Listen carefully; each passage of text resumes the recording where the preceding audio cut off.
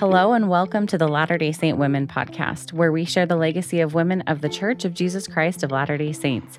You'll get to know the faithful women who shaped our past and hear from inspiring women of faith today. I'm Shaylin Back. And I'm Carly Guyman. We are your co-hosts, and today we are excited to welcome Lori Draper to the studio as our guest. Lori, welcome. We're so glad to have you. Thanks. It's nice to be here.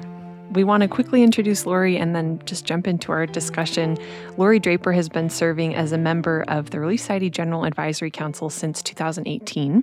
Lori was born in Salt Lake City, and she and her husband Malcolm spent 25 years living in New York City, where they raised their 3 children. Lori earned a master's degree in social work and has worked for the church's Family Services program, both in New York City and Salt Lake City the past 7 years, and brings some great experience from that work to the council, which is great. So again, Lori, we're just excited to have you here and to be able to learn from you and your insights. Yes, thanks for joining us. For the first question, we wanted to talk a little bit about your experience living in New York City. And you shared with us that as a young mother, you were there through the September 11th terrorist attack, and that was a very formative experience for you and for your faith. Can you tell us a little bit about that experience and what it taught you about trusting in God? Yeah, definitely.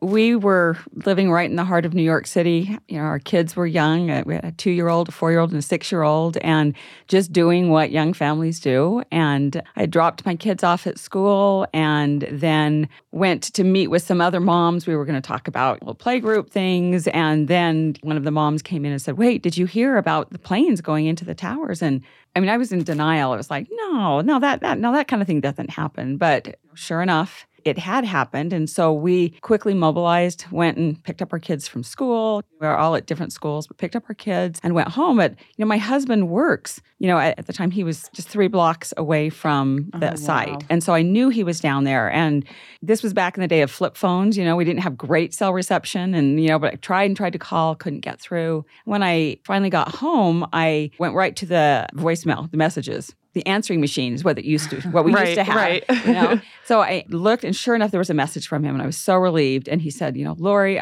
I'm sure you've heard about the planes going into the towers. I knew you'd be worried. I wanted you to know I'm okay." And I thought, oh, phew.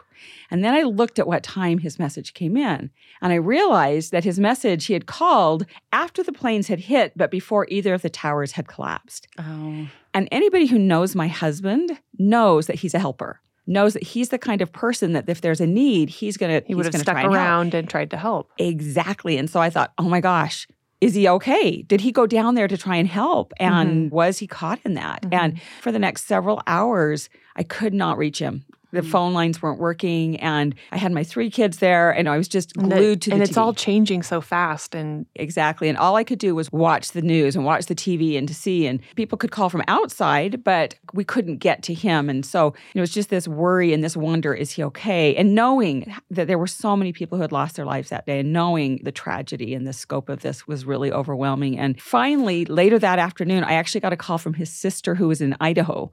She was the first one who was able to get through to him. And she said, he's okay. He's safe. He's still in their building, and he's staying there to help keep their services up and running so that their systems didn't crash. And she said, so he's all right. He's going to keep trying to reach you, but he wanted me to let you know he's okay.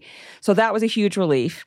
But then there was still that fear because he was down there and he was so close. And we did finally connect later that night. And he called and he said, "I'm staying down here. I have to keep cleaning out filters because there was so much dust." And he worked at a big computer center. And so he was trying to keep their systems functioning. And I was like, "Are you safe? Are you okay?" And he said, "All of our power's out, but I'm okay." And so I'm watching the TV. I felt like I was the person that had to relay information to him and make sure he was safe. And it was a really chaotic and overwhelming. And for the next 48 hours or so, I was glued to the TV. I would go sleep fitfully for a few hours and then get up. It was really wearing on me.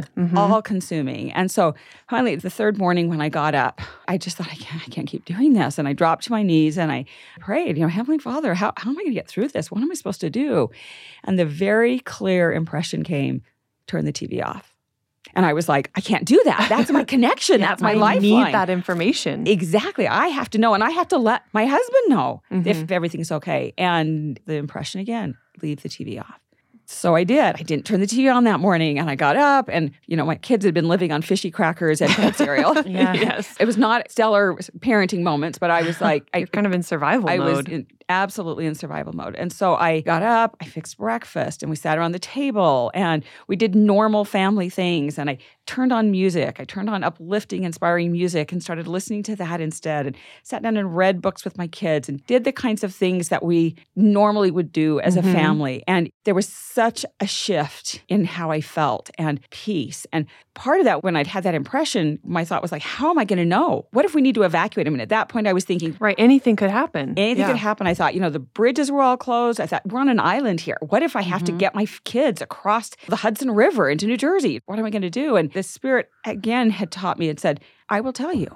I will tell you if you need to leave. I will tell you if you need to do something. And so it took a tremendous amount of faith and discipline to not turn the TV on, to not worry about that. And each night I would allow myself like 5 minutes. I would turn it on just to sort of see, I have to check in, and then I would turn it back off. And it was really powerful, the change. Later that day, it was interesting because my mom called and she said, Lori, I was thinking maybe you should just not turn the TV on. I was like, ah. And I laughed. I said, he got me. I listened. I got it. The message came through. It came through, but I appreciated the backup that like he had sent. And so that experience taught me that through all of that chaos, that the voice I needed to listen to was the Spirit. I was so focused on what I was hearing through the media, and they didn't have all the information. It turns into a loop, right? And you do get sucked in so easily. Pulled in and just watching the same footage over and over and over again. And once I turned that off and turned my attention to the things that I had control over and things that I could do something about, which was my kids and my family, this feels so much better. This feels right, and it feels good. And I learned to not trust in the arm of flesh. I remember hearing people's stories and them talking about how they were in the towers and they were coming over the loudspeaker saying, stay where you are, it's safe, you're okay, you don't need to evacuate. And I remember hearing people say, it's like I had this absolute impression, I need to get out. Yeah. And I thought, do we listen to man and the arm of flesh, or do we trust in the Lord? And I've always loved Proverbs 3:5, that trust in the Lord with all thine heart and lean not unto thine own understanding. And I thought that is where safety lies. We don't know what's going to happen in the world. We don't know what's going to happen in our lives, but it's that learning to trust in him and to trust that he wants to be a part of our life. It was a really powerful experience for me. And I can't help but keep thinking of your kids and how scared they must have been too. They didn't have all that information, but they could feel that their dad's not home. Their mom is so stressed out. Things are out of whack as far as their schedule and everything. And so I just think Heavenly Father was so aware of your needs, your family's needs. And so that's so neat that you were able to just follow that impression and see the change that it made in your family. Yeah. A pretty big lesson in trusting Absolutely. in that voice and those promptings. I just think of the counsel that we've received from President Nelson, which is that spiritual safety and survival comes when we are listening for and hearkening to that voice that we're being led by and guided by. So thank you for sharing that. Yeah. I think everyone feels a connection to that day and that event, but for you to actually be there and to be able to share what you experience is really interesting and valuable. Lori, as we talk with women on the podcast, it's just so inspiring for us to hear about the very different paths and journeys that Latter-day Saint women are led on, depending on their own unique life experiences and skills, but also their unique needs and desires. And you've shared with us that you decided to return to school to earn your master's degree in social work when your youngest son was finishing elementary school, so still had kids at home. However, you've said that initially returning to school brought a lot of panic and fear, that although you felt the decision to return to school was right, you also felt this tremendous fear and inadequacy. Can you share more about how you worked through that fear and anxiety and the blessings that have come to your life through your education and career as a social worker? Yeah, definitely. I had completed my undergraduate work in health promotion before I ever met my husband and had worked in the field doing counseling in a health setting where I would counsel patients in terms of things they could do to help prevent and help with conditions that they had. But I quickly learned that their physical needs were so closely tied to emotional needs. And I wanted to get additional education. I wanted to learn more to be able to get at the root of these issues and challenges. Yeah, exactly. And so I had decided that I wanted to go on and get a degree, and it felt like social work seemed like the right fit for me. And so all of this was happening around the time that then I met my husband, and actually we'd been dating for a while, and then we got married, moved to New York, and shortly after we got settled and in everything, I started looking at schools and figuring out, okay, where can I get my master's? And about that time, I found I was pregnant.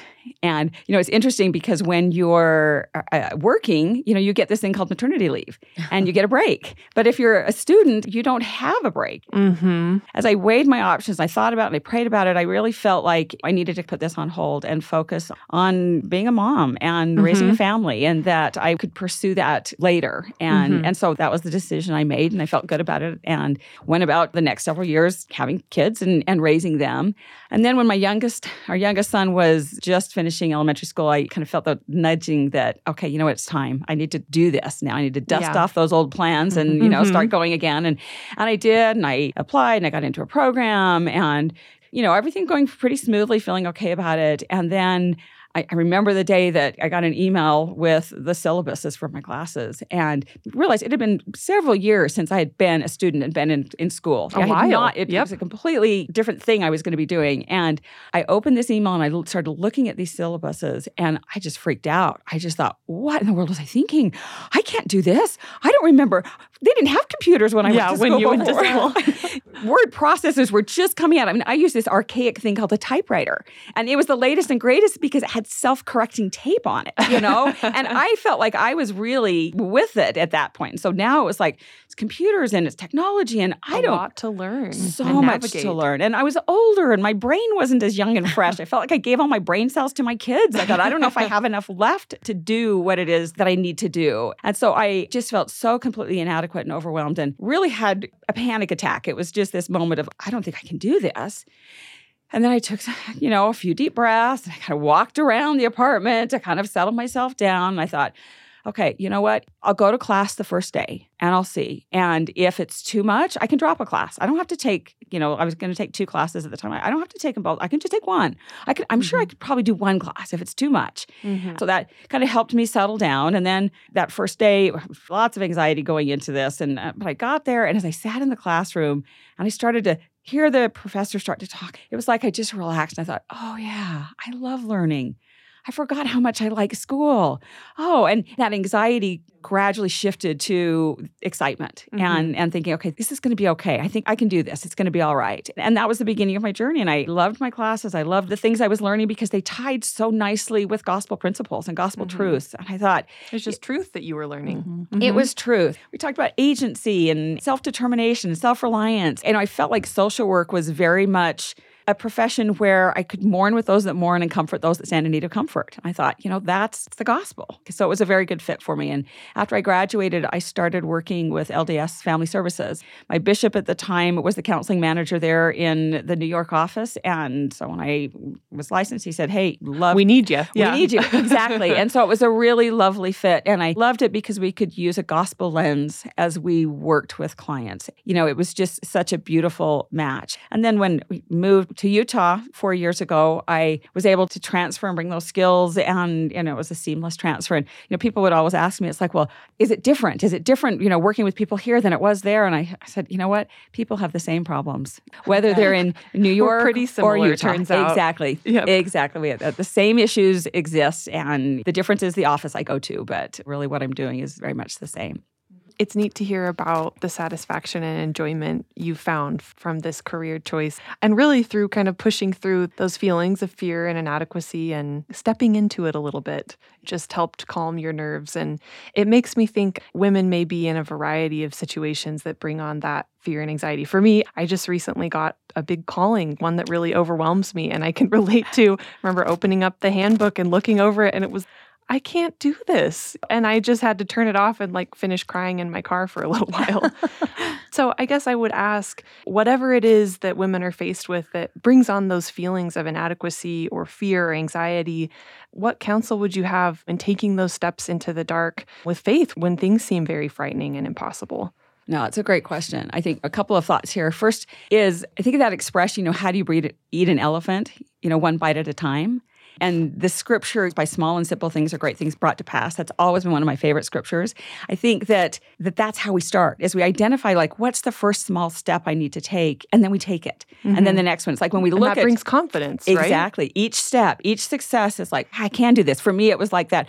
I just have to show up that first day. Just once I show up, it's like, sit in the seat and be a body there. Exactly. And sometimes that's what it is. It's like, what is the first thing I have to do in order to start this journey, and just do that one step. And then it doesn't feel quite so overwhelming and quite so big. Then the second thing is, I think that we have to learn to think about failure in a different way. One of the therapeutic modalities that I like to use with clients is called acceptance and commitment therapy. And one of the things that we do is we notice and we identify the unhelpful thoughts that come into play. Like, for instance, for me, when I was opened the syllabuses and I was looking at that, all the thoughts were, you can't do this. You're not smart enough. You're too old. You're going to fail. And it was like putting that on repeat. And it was just over and over and over again. And as you can imagine, that's not very helpful. Not helpful. But that's what we do, right? We go to those thoughts, and it's like, and our brain sort of sends this story and this narrative of like, you're going to fail. This is terrible. And so then that often freezes us, or it prevents us from taking that first step. So what we do is like, once we've identified and recognized that story that's playing in those thoughts, it's like asking that question, is like, is that helpful? And it's important. We're not saying, you're not asking, is it true? Because I was old and there was no guarantee I was going to succeed, and I might have failed. So it's not, is that story true? But it's, is that story helpful?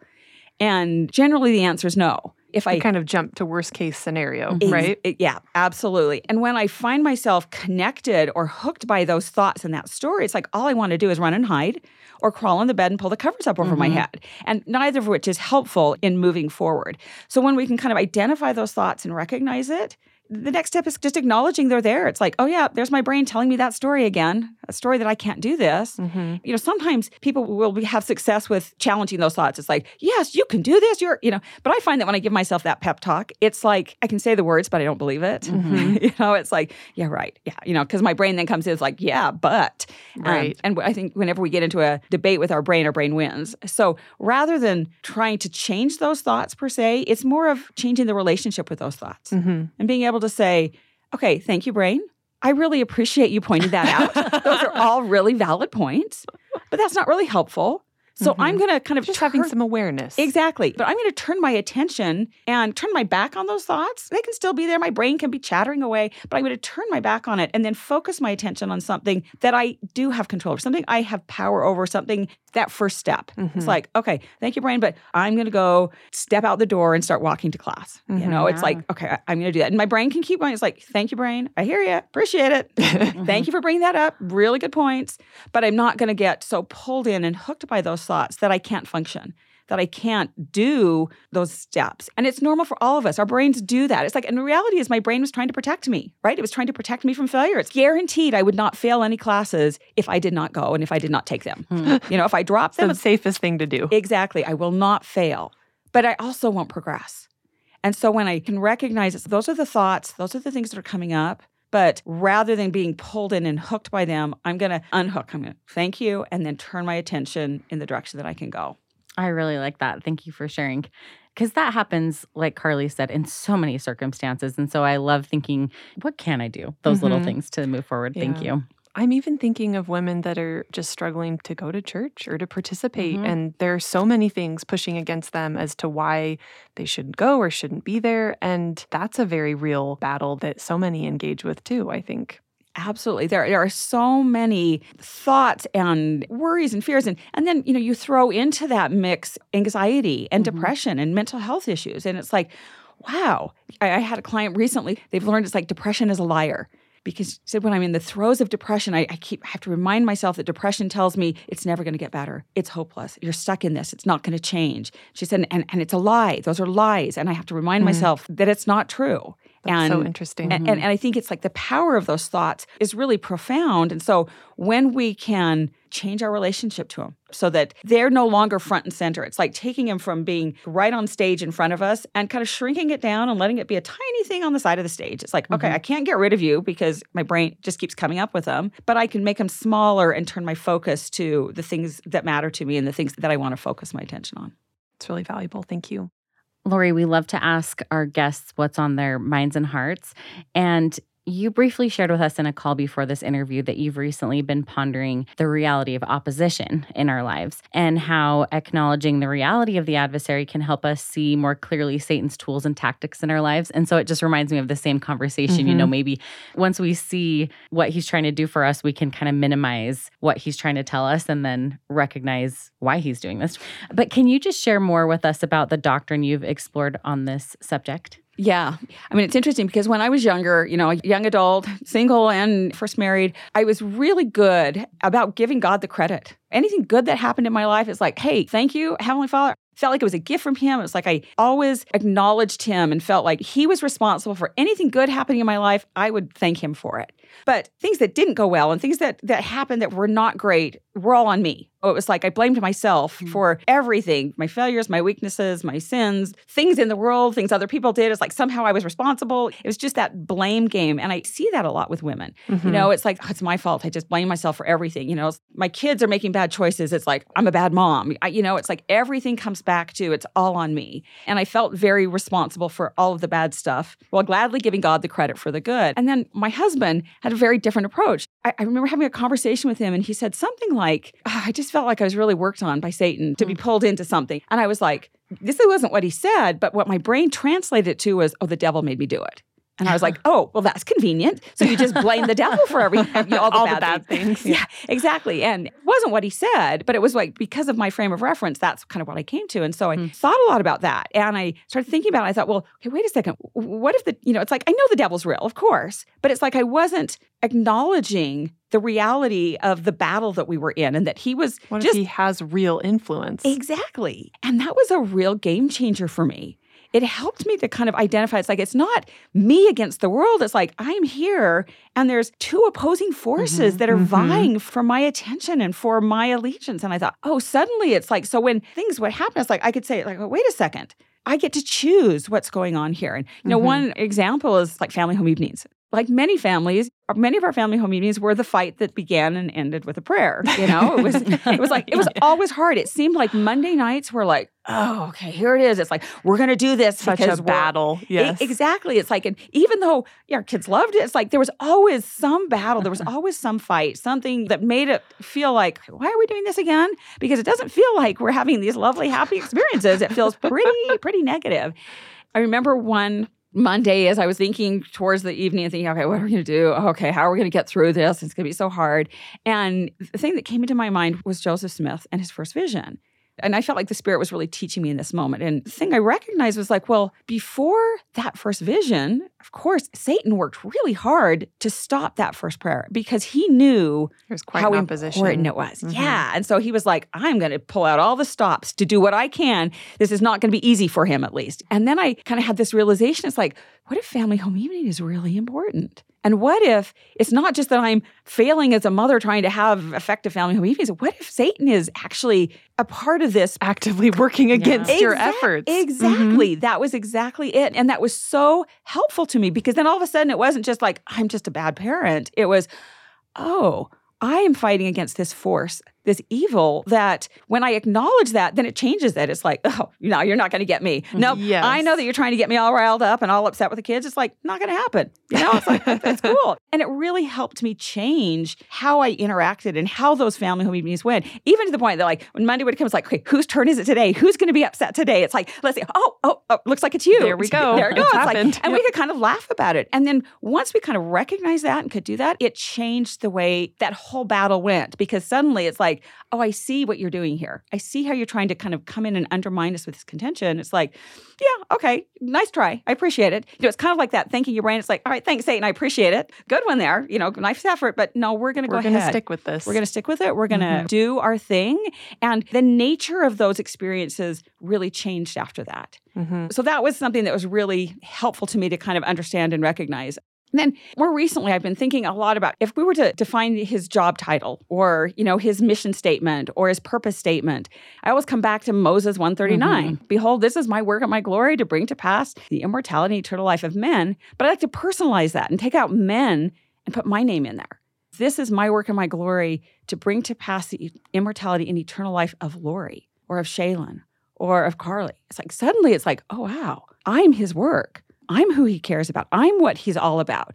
And that was really powerful to me. And then I thought, okay, so if that is God's mission statement, what about Satan? Does he have a mission Completely the opposite. Yep. Exactly. Well, in Moses chapter 4, verse 4, I think it's defined. It says, he became Satan, yea, even the devil, the father of all lies, to deceive and to blind men, or I would say to deceive or to blind Lori, and to lead Lori captive at his will, even if she will not hearken unto my voice. Makes it much more real.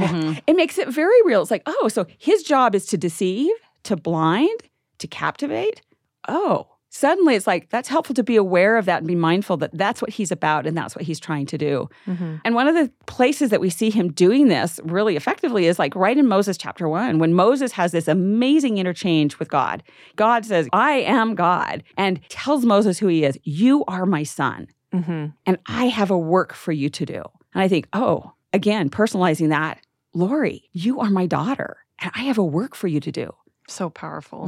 Really powerful when we put our name in there and suddenly it's like, oh, I have a mission. I have something that I need to be doing. And that really is powerful. But then a few verses later, Satan comes tempting him and of course says, Moses, son of man. And so right there, it's like you see, he's taken God out of the equation. Now, it's true. Moses was a son of man. He did have an earthly father. So it's not a full lie, but it's like he's trying to remove that truth. But diminishing, diminishing this truth that who he he has is. been taught. And so I think that Satan does that with all of us. He wants us to forget who we are. He wants to minimize who we are because he knows that when we acknowledge and recognize that, hey, I am a daughter of God. I have heavenly parents who love me. I love the young women theme. It's like that's truth. And when we remember that, I think that's why these young women stand up and recite this every week to get that in their head and their heart that this is who you are. Because when we remember who we are, it changes how we act and what we do. Just recently, our youngest son just graduated from college, got a new job, moved to another state, and going through this whole process. I mean, that's a lot of change, a lot of stress, a lot of anxiety. And he was just so calm through it all. It was just like, how are you so calm? How are you not freaking You're out? experiencing all the anxiety. Yeah, exactly. And you know what he said? He said, well, I have great parents, and I know that you've got my back. I know if something really crazy happens, I know that I've got your support and your help. So it's like, I don't need to be stressed. And Good for him. I wish I could take on that attitude. Yeah, that's amazing. and I appreciated that. But then I thought, well, isn't that what happens when we remember that I have great parents? I have great parents. I have great parents, and you better believe they've got my back. And they love me more than anything. I thought, wow, that's really significant. That really changes things in a really powerful way. Wow. Thank you for teaching us all of that. That was awesome. Definitely. You're and welcome. I keep going back to when you shared the experience of the first vision and before Joseph had the vision of Heavenly Father and Jesus Christ, it was that very real, all-consuming influence of the adversary. And we don't always remember that when we're thinking about the first vision. And so I'm kind of trying to plug that into my own life too when I've had these incredible experiences. I've also felt that darkness, but I haven't always given it the attribution of the adversary, trying to maybe stop me. And it just is really helpful when it's like some of this darkness, we're not doing anything wrong. It's not us. It's not our fault. It's this very real, very powerful influence. And so I just love that comparison that it's like we can choose and we have these heavenly parents who are actually supportive, and that can help navigate these decisions. And are working just as hard. Like if we recognize it. Much harder. Yes. Yeah. I just really appreciate that. Thank you for sharing all of those insights. And I was going to say, since we talked, Lori, before this conversation, I've been looking in the scriptures and even in the Bible dictionary under devil, and there's just a lot of really interesting things. It's kind of amazing how many scriptures there are that talk about this power and influence that the devil has. So I'd recommend that too to listeners to look at that and learn more about these roles and the mission and recognizing that in our lives. So thanks for pointing me in that direction. That was interesting. Well, no, and I think it's interesting too. It's like when we know about something, the more we learn, then it impacts our actions. It impacts what we do and how we perceive things. There's things I'm not interested in. It's like, I don't know about that. I'm not interested in it. And it doesn't have an influence on my life. Yes. But when it's like I say, gosh, this is important to me. I want to understand his tactics. I want to understand what he does and what he does to me specifically. How his angles affect me, because it's going to be different for me than it might be for somebody else. And that's really enlightening, I think. And we'd love to jump into that because we've discussed a few of the tactics that the adversary has used used on you, with distraction, when you were living during the September 11th terrorist attacks, this feeling of fear and inadequacy and anxiety when you were returning to school. What are some of the other tactics that Satan commonly uses to work on women, especially Latter-day Saint women? I know you said we are all different and there are different things, but there's some commonalities and some things that we see both as Latter-day Saint women and I think women of faith generally. I think you're right. Absolutely. In addition to our divine identity and wanting us to forget that, which we've discussed, which I think is really important, he also works to divide and isolate us. If you think about the first and second commandments are to love God and to love one another. And so he works to undermine that. That connection. Exactly. That divine identity is like that separating us from God, but then also separating us from each other. In my calling, I've had the opportunity to meet with and talk with a lot of ward and stake relief society presidencies. And always in those conversations, I'll ask, what are the challenges that your sisters are facing? What are the things that you're seeing?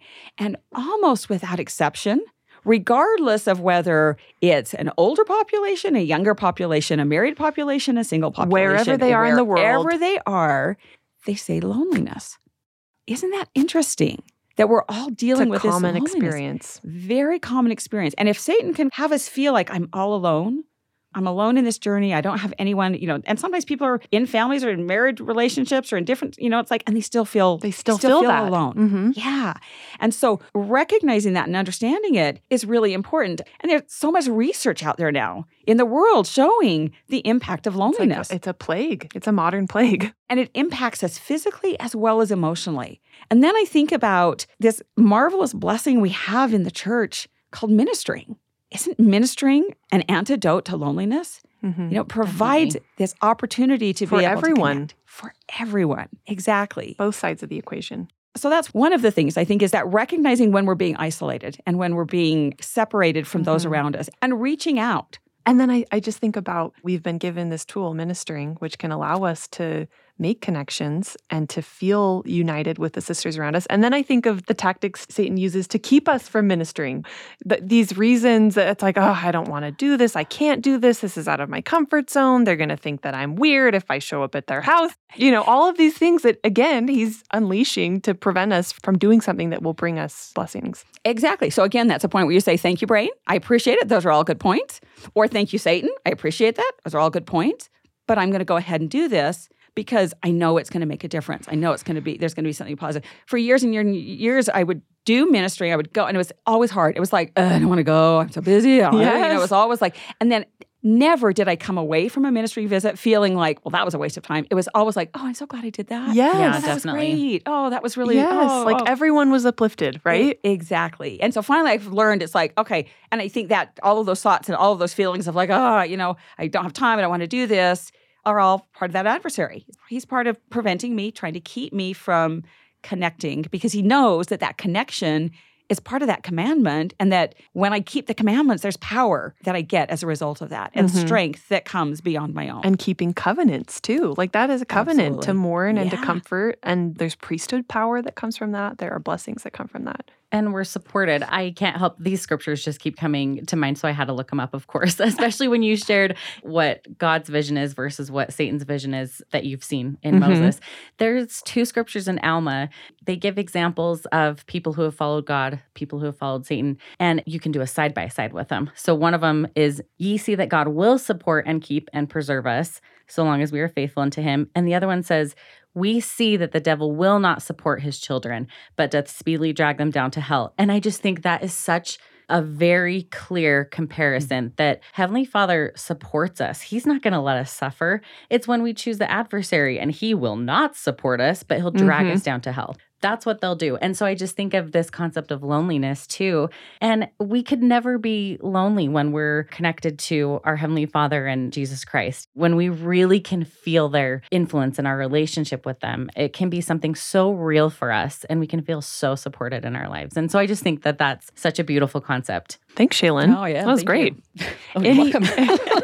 Any other tactics that come to mind? I think of busyness. Yeah, no, exactly. I think, especially as women, like we get caught up in this perfectionism cycle and feeling like, we have to somehow earn heaven. We have to somehow prove our worth or prove that we're worthy of blessings. And then we either get stuck because we're afraid of failing and not working out, or we jump on the hamster wheel and we just go round and around and around and around and around. And it's like, it doesn't ever end. And it doesn't end, and it doesn't really get us anywhere. And we just get tired and exhausted. And, if you just want to be building your cardio, that's great. But if you're going for something more than Great that, heart health. then it's probably not going to be our best approach. And I go back and I think about the Savior's example when he was on the earth. And I think about what we know of him in the scriptures. He walked everywhere. So, of course, he couldn't have covered as many miles as we can in a day and doing everything that we do. It wasn't frantic. It was not frantic. In fact, it was the opposite of frantic. And here he taught the multitudes, but yet he ministered again and again and again to the individual. He focused on that person. And here there could be all these people, but he would have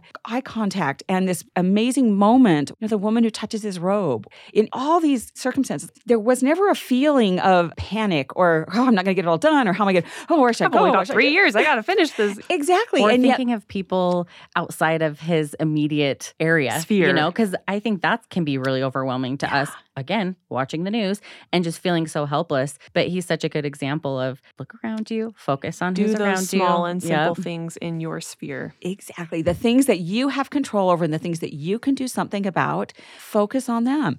We're all on our devices or on our phone. And I loved Michelle Craig's talk about seeing people. And I think, okay, so gosh, if we put our phones away, if we look at people, if we look them in the eye. I lived in New York City for 25 years. People don't look each other in the eye there. It's like it's a threat almost. It's like you focus where you're going. You do not look at people. Except I will say that after 9/11, that changed for a little bit. As you would walk down the street, people would look. And there would be this question in their eyes of like, are you okay? Are you okay? And I even had many people, as I would be walking to the store or something, say, is everyone okay in your family? Wow. Is everyone all right? That never had happened before. Yeah. And it didn't last forever, but there was a connection that we felt because Some of the vulnerability. challenges. Exactly. Yeah. Those are all great things to think about. Thank you so much. Just one other thought I had is that we tend to focus on our achievements and our accomplishments. And that's part of that perfection. It's like, oh, have I ticked all the boxes? Am I doing all the things? Am I, when we look around and see what others are doing, it's like, comparing ourselves. It's like, well, they're doing this, so I should do this too. And I think one powerful talk that really impressed me, Elder Oaks' talk in 2010, when he talked about the challenge to become. And I remember the first time I heard it, and I've listened to it so many times since, and I go back to it because I think it's not about the accomplishments of the things that we're doing. It's about the person that we're becoming. Am I becoming like Christ? And that's helpful because sometimes the achievements and accomplishments that we want to make, let's say we want to get married. It's like, that's not completely in my control. It's like, that involves another person. It's like, it's like, I can't just make that happen. Yeah. So I can work on becoming the kind of partner, the kind of person that I want to be. That is something I have control over. I do. Yeah. And it might be, it's like, I'm going to get this degree. And then COVID happens and all of a sudden it's like, wow, there's all these weird things. Now it's like, I'm not going to finish when I thought I would. Or, it's like there's all these other factors that come into play that are outside our control. But I have the ability to decide, how do I want to show up in this experience? What kind of a person do I want to be as I go through this challenge or this circumstance? And that to me is powerful. It's like, okay, all right, this is tough. And sometimes we kick and we fight against all these things that we don't have control over. It's like, it's like, I just don't like this. And you can put all your energy into fighting it and being frustrated that it is the way it is. But the reality is that is the way it is. So what are you going to do? And how are you going to respond? During this discussion, I can't help but think there's very obvious opposition that comes from Satan and his influence and his power. But we also have to acknowledge that opposition is just a part of life. All bad things that we experience don't necessarily come directly from Satan. And as Elder Renlund recently taught in General Conference, which I just love his talk about unfairness, he just says mortal life is inherently unfair. And a lot of the challenges that we experience are simply natural consequences of being mortals living in a fallen world. So we would love to kind of shift that conversation a little bit and just ask you, Lori, how can we better cope with things outside of our control? And what power comes from accepting that life may not be as we planned or hoped? So we kind of talked about this a little bit, but one of the things that I like to have my clients do, and I always encourage people to do it, is just you get a piece of paper, you draw a big circle on it, and think about what are those things I have control over? And what are the things I don't have control over? And write them down. And there's something about seeing them in black and white and seeing, It's so great to write something down. That helps me. Exactly. But all of the things that are outside your control, outside the circle. And the things you do have control over inside the circle. So when you do that, you can kind of look at it and see, and people then kind of realize it's like, wow, there's a lot of stuff I don't have control over. There's a lot of stuff I can't do anything about. Other people, the past, the weather. Be specific about things in your personal life that are bothering you or troubling you. Is it inside or outside your circle? Interesting. So first of all, just identifying and being able to be aware of noticing it's like, and so often, when we're in a conversation, I'll say, okay, is that inside or outside your circle? Oh, it's outside my circle. Okay. Then we work on kind of accepting that I can't change that, but then coming back to how do I want to show up in this situation? What is it that I want to do that's going to reflect who I am as I deal with this person that's hard to deal with, or as I deal with this situation that's hard to deal with? Mm-hmm. And I think that can be a really powerful exercise to consider and think about those things. I think that understanding that challenges and difficulties are part of the plan. God did not say, okay, you're going to go down and it's going to be awesome. It's going to be great. It's, it's kind of like there's going to be some good times. It's that opposition again. There's going to be some good times and there's going to be some hard times. And that's the plan. That's the way it was intended to be. And Jenkins Lloyd-Jones has this quote that I've always really liked. He says, anyone who imagines that bliss is normal is going to waste a lot of time running around and shouting that he's been robbed. The fact is that most putts don't drop. Most beef is tough. Most children grow up to be just people. Most successful marriages require a high degree of mutual toleration. Most jobs are more often dull than otherwise. He said, life is like an old-time rail journey. Delays, sidetracks, smoke, dust, cinders, and jolts, interspersed only occasionally by beautiful vistas and thrilling bursts of speed. The trick is to thank the Lord for letting you have the ride. It's such a beautiful way of describing that. It's like, okay, this is a journey, and I'm going to accept all of the bumps and things along the way and see what I can accomplish. I remember years ago, someone asked me what my 5-year and my 10-year plan was. Mm-hmm. Where do you want to be in 5 years? Where do you want to be in 10 years? And I thought about it a lot because I thought, well, I don't really have a specific place. I felt a little bit bad. It was like, I don't know. Maybe I should know, and I don't. Exactly. Then I realized what my plan was. And, my response was, I hope that in 5 or in 10 years, I am where the Lord wants me to be because I'm doing the things that he wants me to do. Mm-hmm. And I had already learned that I had made plans that then the Lord had other plans for me. So I'd kind of stopped making plans in that way because I thought, okay, if my prayer can be, Heavenly Father, where do you want me to be? Where do you want me to be and what do you want me to do and how do you want me to show up in this calling or in this dynamic with this person or in this situation? Then I'm going to feel like, okay, I think I'm doing what God wants me to do. And I think I'm right where I'm supposed to be. Right where I need to be. Right where I need to be. And, that has been a helpful thing to me as things show up and as plans happen that you're not expecting. I mean, we have a daughter who is on the autism spectrum. It's like, that wasn't part of my plan. Yeah. I didn't stand in that line in heaven, but yet somehow that's what I was blessed with. And I've learned a tremendous amount because of that experience. Mm-hmm. And so when I can say, all right, Heavenly Father, this is what I've got. What do you want me to do? How do you want me to handle this? Mm-hmm. Well, and just that, you go back to Heavenly Father kind of saying, there's going to be good, there's going to be bad, that was part of the plan, because if it was all fun, if it was all thrilling, I don't know that we would come away from this experience growing and being who we need to be. And I also think people say this all the time, and we talk about this all the time, but it is really hard when you get on your phone and look on social media and all you see are those thrilling bursts of speed. And it makes you think that every day of my life should be this fun, thrilling burst of speed, and it's not. And I think that's some good perspective that how can I better just enjoy and be grateful for this ride and this opportunity, the ups and the downs. Yeah. Easier said than done, of course, but definitely. It helps to have that perspective, I think. And recognizing that all of the emotions that we have are part of the human experience. Of course, I like to feel happy, but even the Savior wept. I love the description when he went to Mary and Martha. Yeah. And here they are, they've lost their brother, and yet he knows that it's all going to be okay. Mm-hmm. He knows that, hey, I'm going to heal. I'm going to raise Lazarus from the dead. It's all going to be okay. But he wept. He was with them. He felt that emotion. He felt that with them. He experienced that emotion. I don't think it was just like, okay, I'll cry with you to make you feel better. It's like, I think he felt what they were feeling. It's like, okay, so maybe it's okay for me to feel other emotions. And maybe I can learn from those emotions. They can teach me things about other people, about myself. And when I can have that perspective, it's like I can be curious about, I'm noticing I'm feeling something. What is it I'm feeling? We judge our feelings a lot. I always say we have feelings about our feelings. Yeah. I'm feeling something. It's like, I shouldn't feel this way. It's wrong that I feel this way. It's like, let's just pull all that away and just sit with, okay, this is what I'm feeling. Wow. I'm so curious. I wonder what that feeling is about. I wonder what that feeling is teaching me. Is there something I need to do? Is this about something inside my circle or outside my circle? Okay. And that's really powerful. I think, to kind of be friends with those emotions and allow them to be a part of our experience. Definitely. Thank you. That is great counsel. Thank you. Is there anything more, Lori, that you'd like to share with the women of the church or the listeners of the podcast? The thought that I've had is I want them to know that God loves them.